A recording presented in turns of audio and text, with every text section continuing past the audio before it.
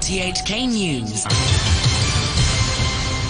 It's 11 o'clock. I'm Steve Dunthorne. Tonight's headlines. National Security Police arrest 2 men over allegedly seditious posts in a Facebook group.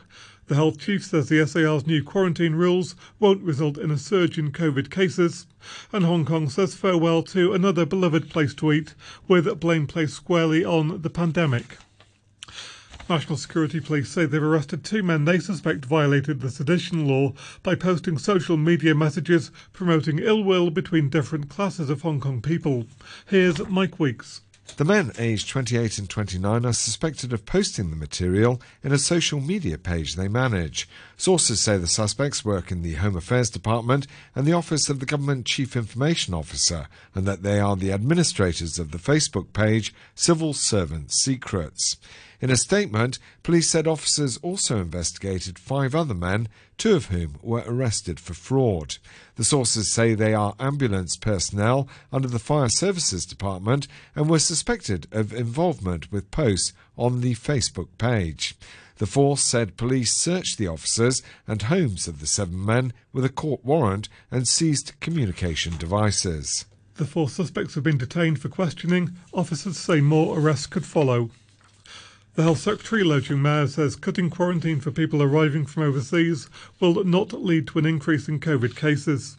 Any arrival who's already spent 3 nights in a quarantine hotel is now being released into the community, although they will be under medical surveillance for 4 more days.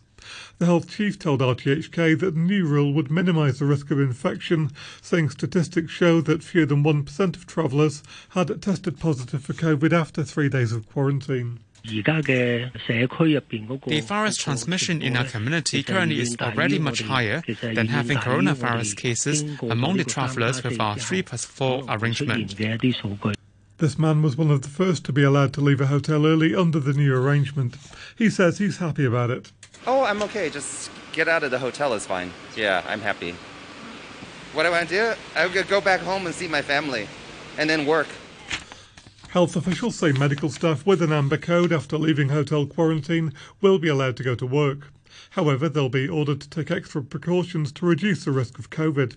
Dr. Gladys Kwan, a chief manager at the authority, spoke at a daily COVID briefing. For our staff, which have a yellow code, we will ask our staff to pay attention to the health condition. If their OAT is negative and if they feel unwell, we would not recommend them to come to work and rather ask them to wait for the PCR test results. And we'll remind our staff to pay attention to wearing proper gear.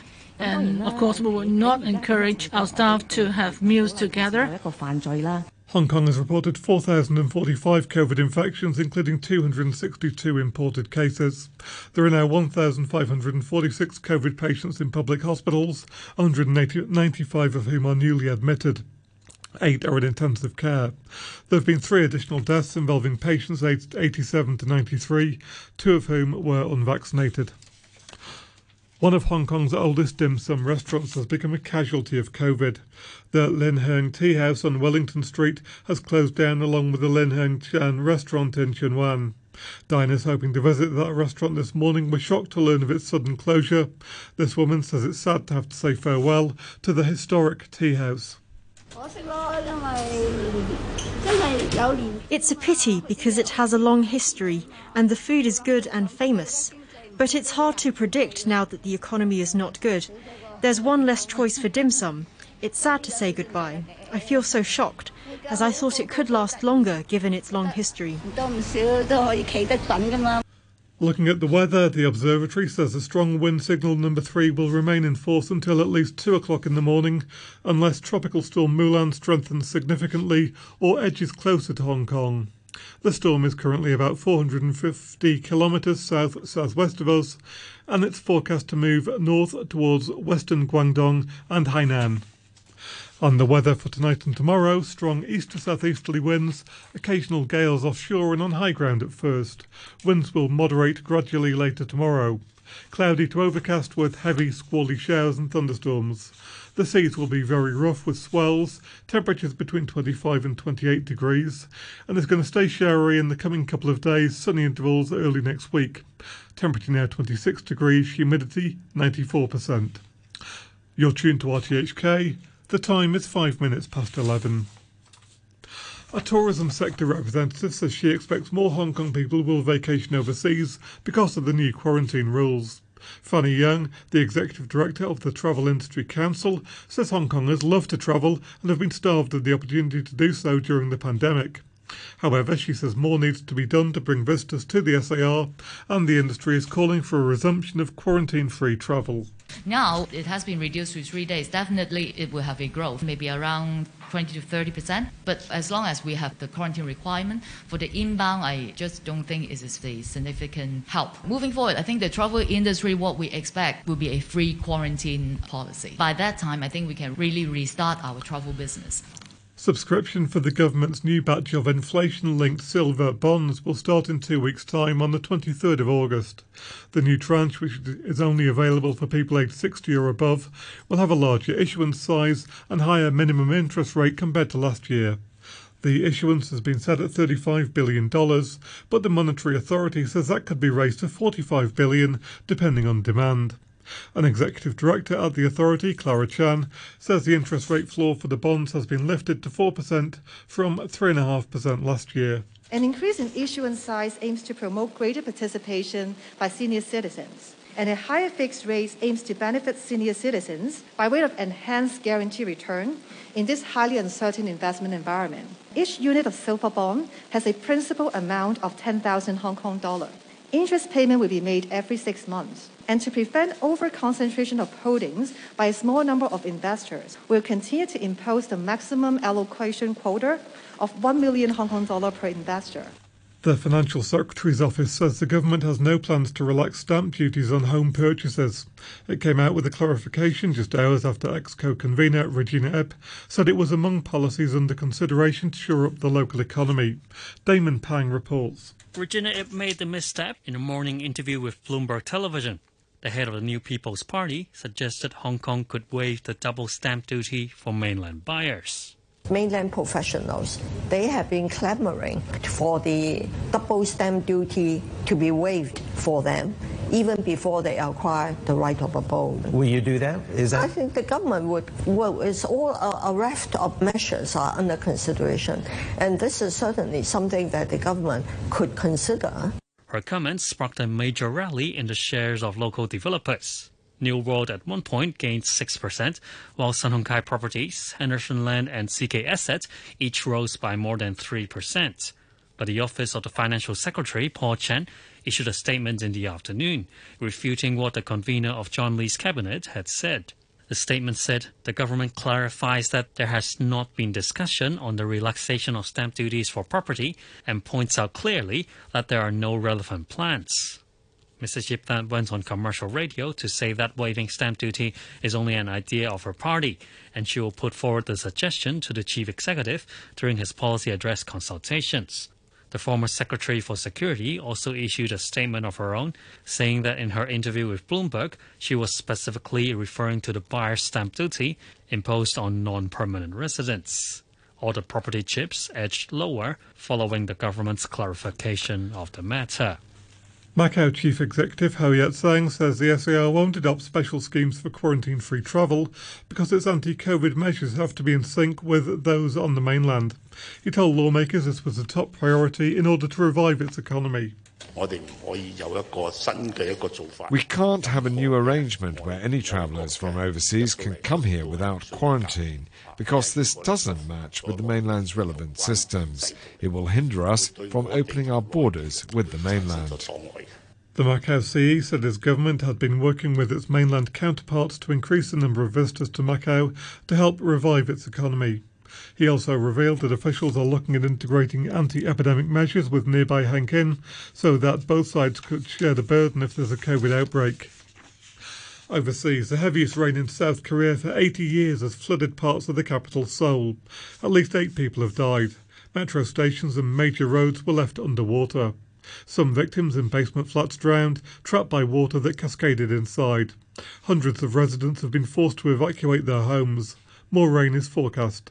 The President, Yoon Suk-yeol, said global warming was forcing the government to change its emergency planning. 이번 집중호우는 시간당 강수량이 The intensive heavy rain we see now, which broke the record for hourly precipitation, is believed to have been caused by climate change. The government should review the current disaster management system from scratch, taking into account these abnormal weather conditions caused by climate change. RTHK's Seoul correspondent Frank Smith has more details on what happened in those so-called semi-basement homes. Something like 230 households have been flooded and left 400 people homeless. It got to the point where the president of South Korea actually visited one of these semi-basement homes where some people had died, and he's calling on authorities, calling on emergency services to dial up their response to this crisis. The FBI has raided the Florida home of the former US President Donald Trump in an unprecedented step. Mr. Trump said the Mar-a-Lago compound had been occupied by a large number of agents who had broken into his safe. He described the raid as an attack by radical left Democrats desperate for him not to stand again for the presidency. It's believed to concern documents taken from Washington when Mr. Trump left office. A group of Mr. Trump supporters gathered outside his Mar-a-Lago estate to wave flags and express their anger. David Arenberg is the state attorney for Palm Beach, Florida.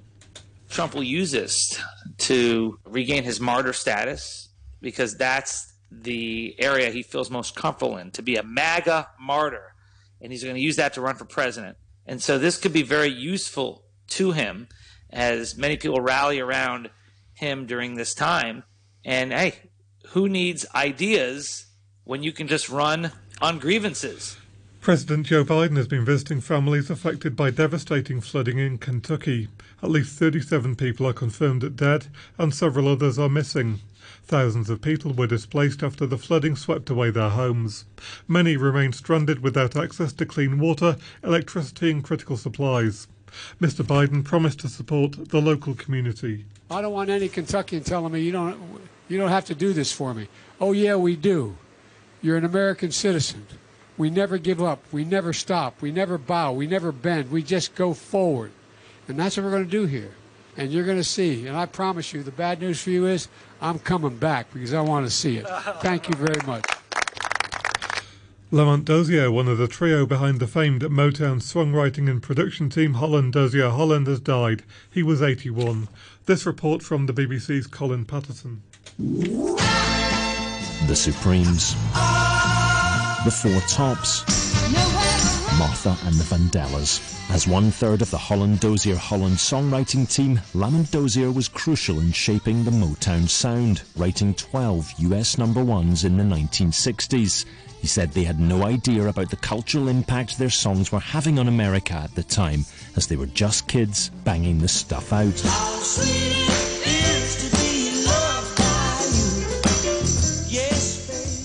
To sport, and in football, Barcelona have reaffirmed their intention to keep the Dutch midfielder Frenkie de Jong, despite interest from other big European clubs.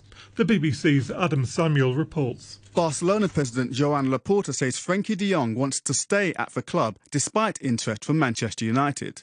The Premier League side agreed a near $77 million deal for the Netherlands midfielder, but the move is yet to be finalised after several months.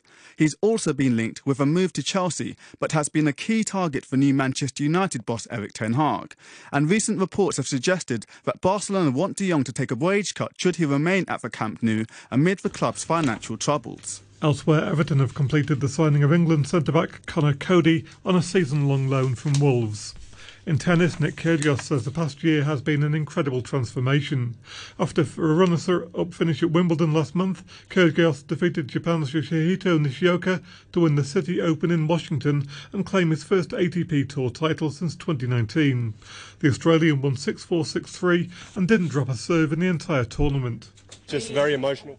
To see where I was at last year to now, it's just an incredible transformation. But I just came out with great energy. I knew that I had experience on my side today. Been in some really dark places, and just to be able to turn it around. And there's so many people who helped me get there, but myself, I've shown some serious strength to just continue and just persevere and get through all those times and be able to still perform and win tournaments like this one. A reminder of our top stories tonight. National Security Police arrest 2 men over allegedly seditious posts in a Facebook group. The health chief says the SAR's new quarantine rules won't result in a surge in COVID cases. And Hong Kong says farewell to another beloved place to eat, with blame placed squarely on the pandemic. The news from RTHK.